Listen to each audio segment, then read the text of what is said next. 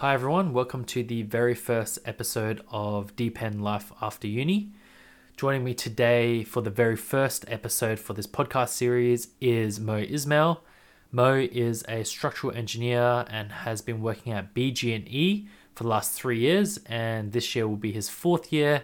So today he will be going through a bit about his uni life and give us an insight on his career so far. Hey Colin, thanks for having me. I really think that this is a good opportunity for people to hear about what we do and understand the industry a bit more. It's certainly something that I was looking forward to experiencing when I was at university. Thanks, and I really do appreciate you taking the time to share some of your experience so far. So, diving straight into it, why did you choose civil engineering? Well, all the standard stuff. I enjoy the maths and the sciences. I enjoy solving problems, working within teams, and contributing to the built environment. Something that's pretty essential for society to operate. So just the creation of things using geometry and our understanding of materials and getting to have a lot of autonomy over what decisions are made. Thanks for that, and I definitely do agree with that. So, civil engineering is the degree you studied in university, but after uni, when we're in the workforce, there's a fair few different specializations you can do. So, for an example, there's geotech, waterways, hydraulics, and structural. So, my next question is, I guess, why did you choose structural engineering specifically over the other specializations? Yeah, so I guess there are some disciplines that are quite common and then some that become more and more specialized that you only get very little exposure to at university. But for me, I chose structures because it's always been something that's interested me, from introducing us to statics in year 12, but also a lot of the units we did in first year uni that were common with other disciplines, and you get a bit of exposure into everything. The structural mechanics side of those physics courses were things that really interested me. I guess the other thing is where a structural engineer fits into the bigger puzzle of the industry, compared to, say, a geotechnical engineer, compared to, say, a waterways engineer. I think structural engineers generally can work in a more versatile role that may involve leading projects and projects of quite a substantial size. So instead of fitting into one piece or element of a project, you are generally standing at the top, able to, decide where the pieces fit in. Yeah, now that I look back and reflect on my uni degree at UWA, there did seem to be a larger or stronger focus on structural engineering. We did touch on geotech or hydraulics, but it was quite minor, and hydrology was an elective, and it was up to you if you wanted to do it or not. But actually, one question I forgot to ask earlier was, what uni did you actually go to? So I went to Curtin University in Perth. But in Perth, there are a fair few universities, and I'm sure a lot of them would have offered the civil engineering course as well. Why did you choose Curtin University specifically? Look, some of the unis didn't quite offer the structural engineering degree when I was at high school. As well as that, I guess there were only really two that were an option for me, Curtin and UWA, I guess because of proximity and also how long their degree has been around and how it was recognised in the industry. I had heard that Curtin was a lot more practical than UWA. The other thing, I guess, is that I was trying to be pragmatic in my decision making. So UWA was considered more prestigious at the time, but it had an extra year in a uncharted degree format with the 3+2, where you have to do an undergrad in science and then do a 2-year Masters of Professional Engineering. So I thought that, okay, I'd probably get more exposure doing the civil specific things at Curtin.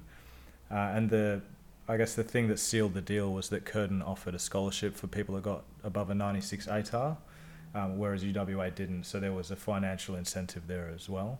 And logistically, Curtin was a lot closer to me than UWA. So Curtin was about a 10-15 minute drive from where I was, but UWA was about 30 or 35 minutes. Yeah. So I guess weighing the pros and cons against each other, the decision was made clear for me. When you reflect back on your uni experience, specifically for the civil engineering course, what did you like and what did you dislike? It's a loaded question. Look, I think the good things about Curtin are probably consistent with most universities. You know, you have a social network that you can interact with and make friends with. The campus is pretty nice. It offers amenities and services. And I think the degree as a whole was good. There were a lot of lecturers that actually were passionate about teaching students. And I guess some of the qualms I would have was the erosion of quality. And I guess as institutions for education look to become more and more profitable, they end up eroding away some of their defining features and characteristics. You know, you get too many students for the lecturers to take care of, and so the quality of or standard of educating reduces. You get a quieter voice when your classes have more and more people in them. But it wasn't anything unbearable. I really do feel for people now who are, you know, paying the same tuition fees, expected to do the same assessments, but because of COVID, they can't really attend lectures and workshops, or they're not being hosted. So, yeah, look, it definitely was something that could be improved on, but it wasn't terrible. And I think that pendulum is probably swinging into the really challenging side of things, and students need to take more control over their education now. Yeah, I definitely do agree with that. And in my own opinion, I think that some students expect the lecturers and the tutors to teach them everything, but that's impossible, right? You can't possibly teach someone everything. So the students do have to take an initiative to come up with questions to ask the tutors and the lecturers, because they're there to help you. Touching back on what you said about scholarships, I do believe that UWA has started providing scholarships to anyone with a 96 ATAR or higher that will be studying engineering at uni. I believe that started a year after I joined, but you're right, it is still a 5-year course. Look, on that note as well, actually, and this is definitely not me being biased. Both unis have their merit, but the practical side of Curtin, I think, is actually very advantageous. Now, having been in the industry, it's my 4th year, I have been interviewing people for graduate roles. I've been delegating tasks to and managing mentoring VAC students and grads at my company. And there is actually quite an obvious discrepancy between UWA and Curtin in terms of coursework and material. And part of it is the 3+2 structure that UWA adopts. But I think the lecturers at Curtin have kind of been around longer now, and we've been poaching some of the academics from UWA. So I think the actual quality of the degree is higher. I did also tutor people from the UWA course, and I was, to be honest, dissatisfied with some of the material. So I do think Curtin has a higher quality degree. Yeah. So you touched on earlier about how Curtin Uni really set you up for the industry. Could you please elaborate on that? Well, we had a lot of focus on the project management side of things and how that fed into the technical, complexities. So we had some very core units that required the design knowledge. It required project management. It required setting up schedules. It required working with other teams and tendering and applying quality control procedures. And the assignments were very rigorous, you know. They'd often be 200 pages long. You'd be in a group of 4. One of them was delivering a platform for a train station. Yeah. And they always contextualized it with real projects. So, for example, we did the Burswood train station. Yeah. We did a portal frame shed where we had to present drawings, we had to present costing, we had to present a design, all of our design calculations, and then kind of encompass all of the decision making in a report. And we probably had 4 units with that focus. So, on 4 separate occasions, you're working on a 3-month-long project in a team with a rigorous assessment criteria and often substantial assignment outcomes. And, it really does apply to the industry. And that was really their focus. And I've noticed that, as I've worked more and more, I'm actually adopting a lot of those principles. And really, it's just an extension from what I was doing at uni. So nothing was too foreign for me in that regard. So, I think that's what happened to really set me up for the practical side of things. Yeah, well, thanks for that insight. When you were applying for graduate positions, were BG&E your first preference? Look, it's kind of weird because when I first got into uni, it was actually the start of the mining bust. And I remember being in second year thinking, all right, well, I want to start chipping away at the requirement for work experience, the 480 hours to graduate. That's pretty consistent among universities. And, I was applying, and I ended up doing 12 weeks unpaid. Because it was so challenging to get any jobs. And I think in third year, I was applying heaps. I got to the final round of GHD and then got knocked back, and then was kind of doing odd casual jobs here and there. And it wasn't until fourth year that I got offered a 2-week VAC position by one of my lecturers at a company he used to work for, which I learned a lot at. And then I started working part-time for GHD as well at a similar time. So I was doing 2 or 3 days a week from there. And then I'd only met or heard about BG&E in my final year, actually. So I was at a careers fair and I had a chat with these 2 blokes who were grads at BG&E and had set up the stall for that semester. And, opened up a channel of communication with them, and they basically asked me for my resume and cover letter. And then I started engaging with them for other reasons because I was the president of the Curtin Civil Engineering Association. And so through that rapport building, I managed to secure an interview and luckily got offered the job. But to be honest, I didn't really have anything in particular explicitly lined up. But I did know that I wanted to do structures, not necessarily bridges, but I've come to appreciate the transport infrastructure industry and sector above buildings and other things, because I guess in terms of lifestyle, it's more conducive of overall good well-being.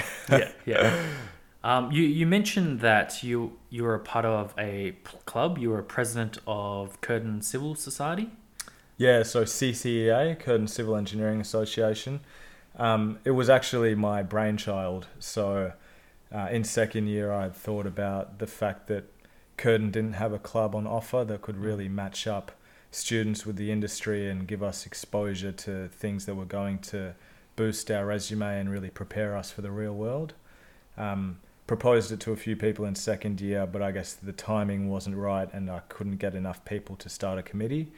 And then in third year, I managed to rally up enough people, and then by fourth year, we started the club and got about 150 to 200 members in the first year, and a lot of sponsorships, and hosted a few events with industry. And so that did really benefit everyone in my cohort and in the years below us, because it was the first thing of its kind at Curtin, and we really managed to get a lot of people VAC work or grad positions out of that. So do you think that it is very beneficial for uni students to, I guess, take part in these clubs or attend these events?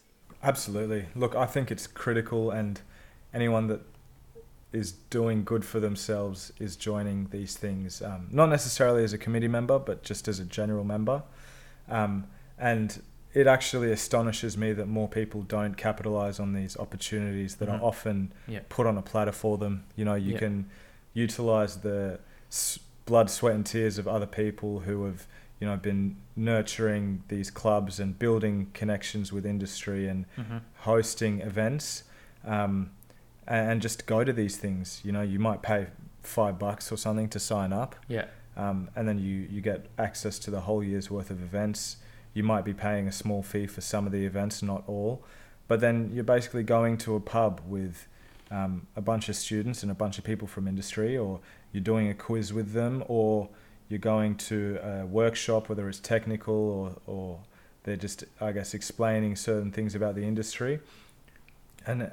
And you can really benefit from that because it improves your understanding and also lets you open up communications with people that are actually working in companies, and you get to take your pick of what kind of company you want to apply for. And as I said, it just does a lot of the hard work for you. One of the disappointing things when I was the president of CCEA, and even now, because I still do consult these clubs, is that I realized you can lead a horse to water, but you can't make it drink. You know, you try and encourage people to do things that are going to benefit them and their careers and just make life easier for them. And for some reason, there's a lot of resistance to it. So if I can get one message out there, would be work smarter, not harder. And these things are out there for you to work smarter instead of, spending a lot of time and effort doing it on your own. Yeah, I definitely do agree with that. You have hundreds of civil engineering students in all these different unis who don't really make an effort to attend these events run by these clubs. And it really does astonish me because it is a great opportunity to meet and network with people in the industry, right? Understandably, even when I was in uni, I feel that a lot of students tend to apply for the big companies when applying for grad jobs and VAC work, but they just forget about the consultancies and forget about the construction companies. But the construction companies and the consultancies are actually the main sponsors for these clubs. So I really do recommend attending these events. And personally speaking, I was a part of a civil engineering club at UWA, and I met and talked and networked with people from the industry who were sponsors. And that's how I actually landed my first VAC job, in uni. So I definitely do agree with you, Mo, and I'd recommend every student to attend these events because it's really beneficial. Yeah, definitely. And some of my long-term friends and people that I consider myself going to be friends with for life, I met through these clubs. So that definitely scratches the itch of social needs, but also really benefits your career. Yeah, definitely. Going back to BG&E and your last 3 years at BG&E, what would you say you enjoyed the most and enjoyed the least? Look, I guess my situation is kind of unique because BG&E have given me a lot of autonomy, which means that I get to work on really interesting projects. I get to manage things. I get to, I guess, step into the shoes of probably a senior engineer at this stage. But when I'd first started, they gave me free rein. So I was working on very complex things. I was learning a lot along the way, and really just upskilling myself and trying to do things differently in unique ways, in effective ways. So did a lot of programming stuff, worked on some bridges that I was the lead designer for. Currently working on 2 tunnels for the Tonkin Gap project. Doing a lot of niche things as well. Soil structure interactions, blast design, fire design, a lot of post-tensioning or refurbishment, retrofitting and strengthening works. I helped design the upgrade for the Hay Street Bridge. Oh, nice. I did the Manning Road Freeway South on-ramp in my first year, the Roe Kalamunda Road Bridge in my second year. I did a lot of the substructure for the FMG Alawana project. So it's been really good, and I've been really satisfied, and my passions have flared significantly. Yep. And basically anything that I've asked for, BG&E have given me, in terms of wanting exposure to management, in terms of wanting to work on certain technical problems, wanting to work in certain contractual arrangements. So things have been great there. But I think the industry as a whole is in a really tumultuous phase at the moment. It had been building up slowly, but then with COVID and the fact that I work mostly with public sector clients, things have gotten a bit out of control because our industry is the first industry to get stimulated by government, in case of economic issues.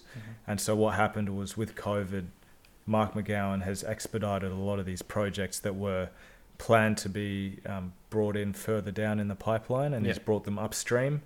And so I actually went to like a future industry breakfast series where the head of an organization called OMTID, the Office of Major Transport Infrastructure Delivery, it's basically PTA and main roads together from a management perspective, funding and managing all of these very large scale projects that are about at the moment.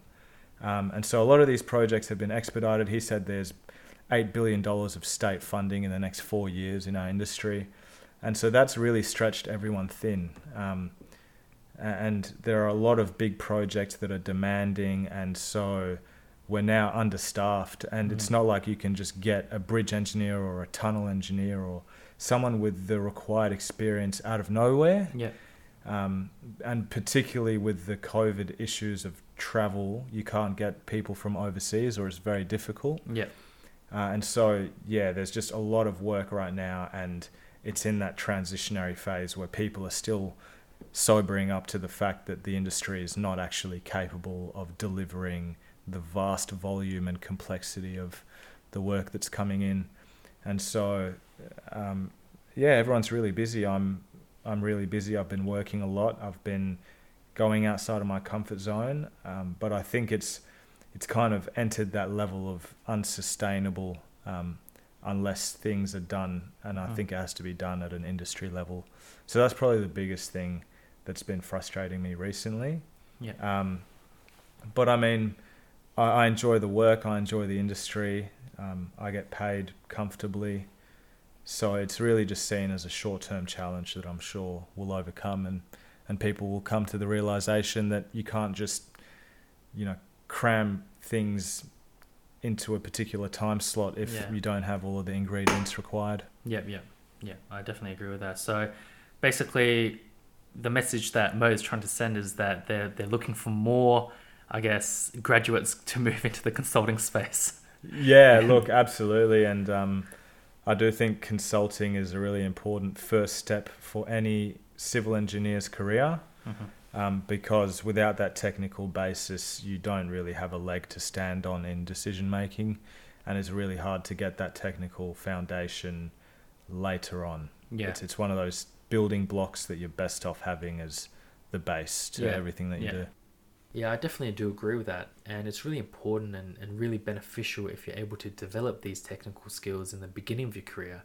And it really sets you up for the future as well, because you'll be able to move into any industry that you like, oil and gas, mining and construction. All these companies are willing to take you on as an experienced hire because you have these technical skills.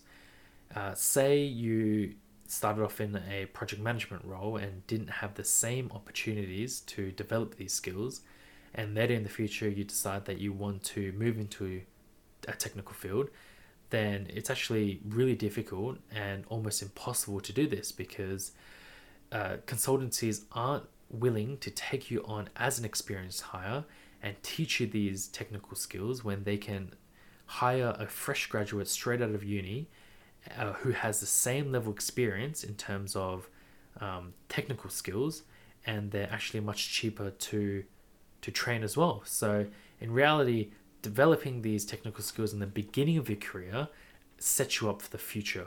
Exactly. Yeah, the only thing I'd tack onto that good advice is that you should always focus on your soft skills.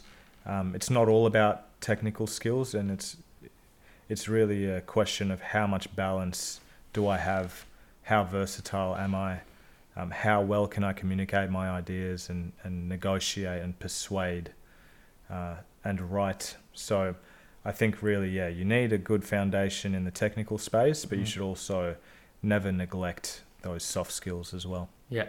So am I right to assume that you have met with a lot of clients when you're leading these projects and engaging with them and convincing them that they should choose BG&E and as the job contract. I mean, not just. So just to backtrack, yeah, I do actually spend a lot of time with clients. I've been seconded to Main Roads for 6 months where I was working with a client directly. I partake in design meetings, in hazard identification and operational hazard workshops, obviously communicating with clients through email and writing reports and just the drawings themselves as well. Yeah. So, yeah, I mean, there really is a need to be able to, A, convince them that we are the best consultants for the job, but also convince them that we're doing a good job along the way and that we are providing them with value, and that if things need a change, they need a change for a reason, and that it's the best choice for good outcomes of the project. So every way along the stage, from tender, prelim design, all the way to IFC stage, issued for construction, and practical completion stages, you need to have strong communication and transparency with the client. So just touching back regarding what you said about an increase in demand for consultancies due to a lot of future projects being expedited to now, I was just wondering, what was your experience with working from home? Because, you know, this was all during COVID and we would have been in lockdown. Yeah, working at home is an interesting one, and I can really talk about it all day. Long story short, I enjoy working from home within moderation and within reason. I don't think everyone can do it. It's based on their circumstances. It's based on the tasks that you have. It's based on how many people in the project are doing it. Yeah. But there are a certain set of criteria that you need to attain before, like if I was ever a boss, before I would give someone free rein over working from home. They need to be autonomous. They shouldn't be in that learning stage of, you know, seeking mentorship and things like that. Yeah. And you need to be able to trust them, but I guess you should be trusting of all of your employees. But also it has to be task dependent, because if you're working in such a multidisciplinary and collaborative industry like mine, it's really hard to communicate effectively in a way that's going to keep the project moving at the same pace. Yeah. So yeah, I'm in two minds about the work from home thing, because my job's mostly technical, because I'm the lead designer for the ones that I'm working on now. It's fine. I'll just stay at home and punch out a few models and write a report or something like that. But obviously, if I need to communicate effectively, if I need to liaise with other people, if I need to brainstorm in meetings or workshops, then I'm at the office. Absolutely. Yeah, 100%. I agree with that. And as a graduate who graduated in 2019, I moved into a consultant company, Arab. And my very first year, I was in there for about 2 weeks before we had to start working from home. And that would have been tough. Yeah, that was really tough, because I hadn't really met anyone there yet. But the team was very...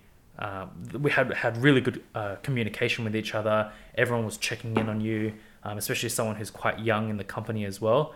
And if there's not really any projects for you to work on, then you're really just sitting there doing nothing, right? And that was quite...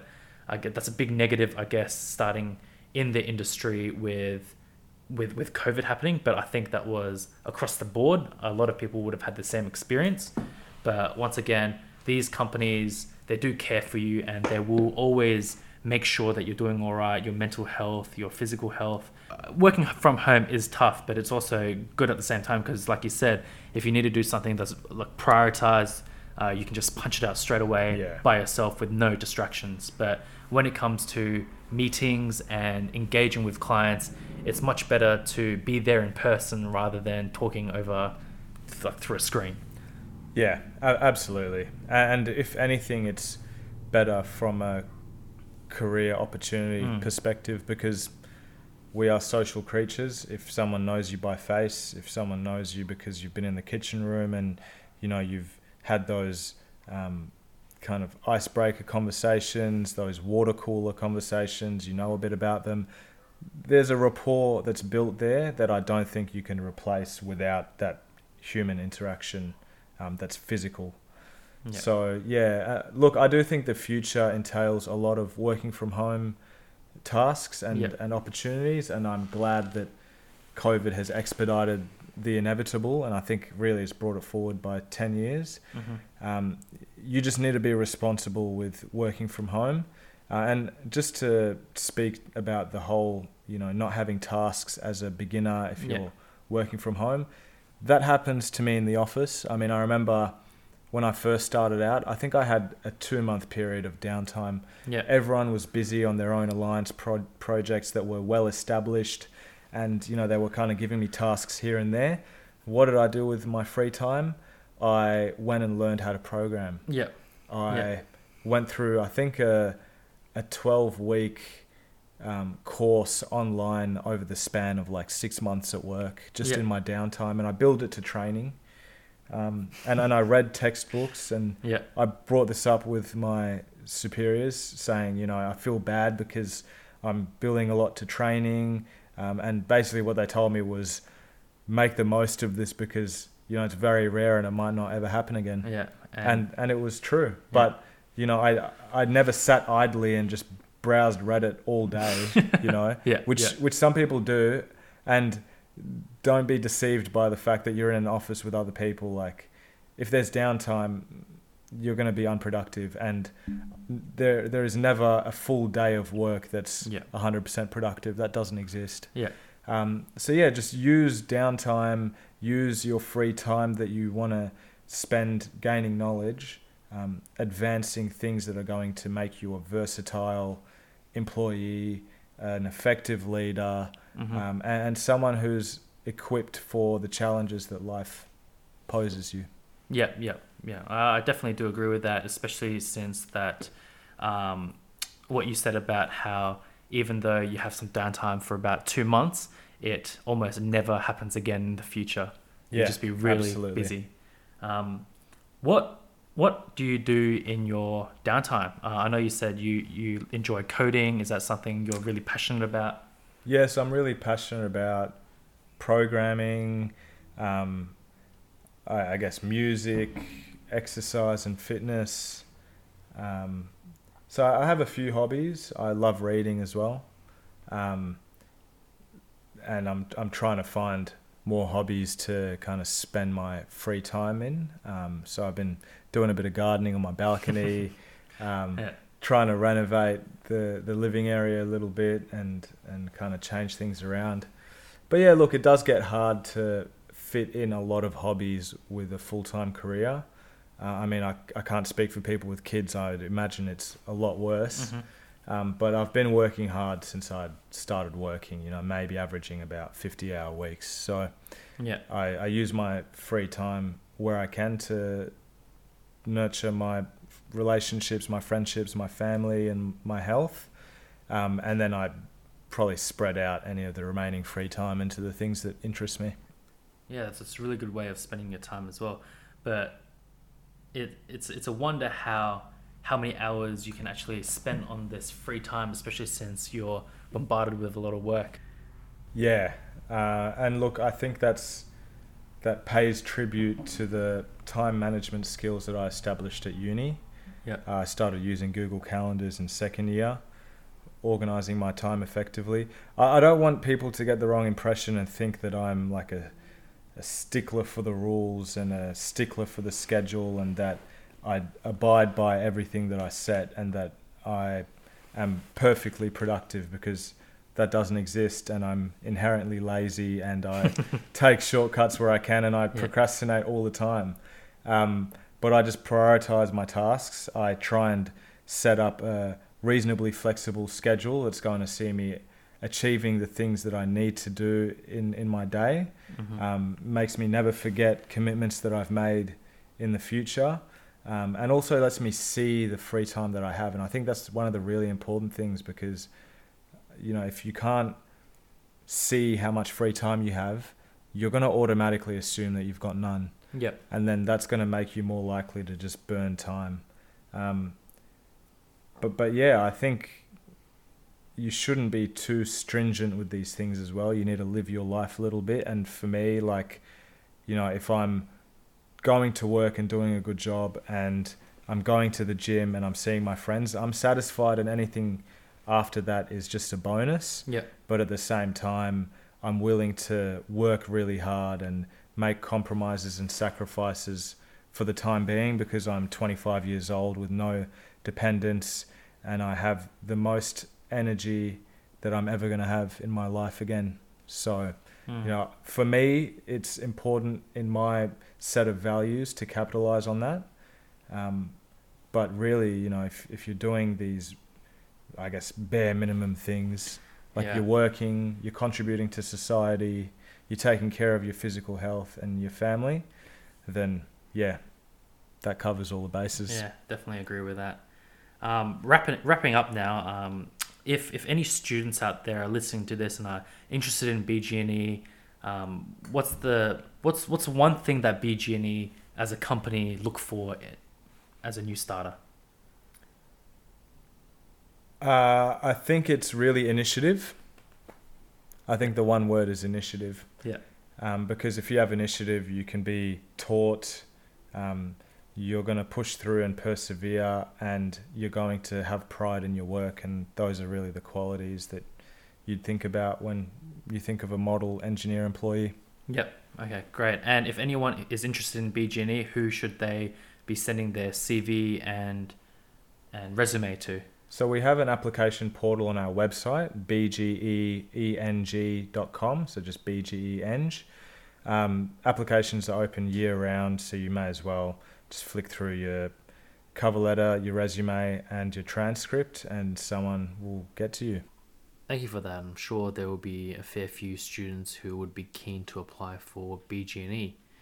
I'd like to thank you again, Mo, for joining me today for this very first episode of this podcast series. I really do appreciate it, and thank you for giving us an insight on your uni life and also your last 3 years of working. No worries, Colin. Great initiative, and thanks for having me on. Thank you very much for tuning in to this week's episode. If you have any feedback about the episode or any questions regarding things such as vacation work or graduate applications, feel free to send me a message at www.facebook.com/thelifeafteruni, and I'll try my best to help you out.